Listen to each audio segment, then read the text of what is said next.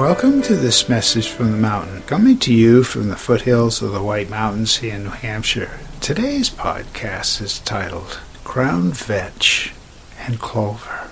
I love to see nature's natural floral arrangements wherever I go, and particularly up in the lupin field. After the lupin have gone to seed, then other flowers get an opportunity to put their show on. Simply as the crowned vetch growing in the red clover. What a wonderful little visual arrangement. I know the term eye candy's been used in a lot of different situations, but to me it is a special treat. A sweet treat that I get to see when I visit the lupin field. I think of life in its arrangements of positive situations. It's almost like what nature does with it. Flowers.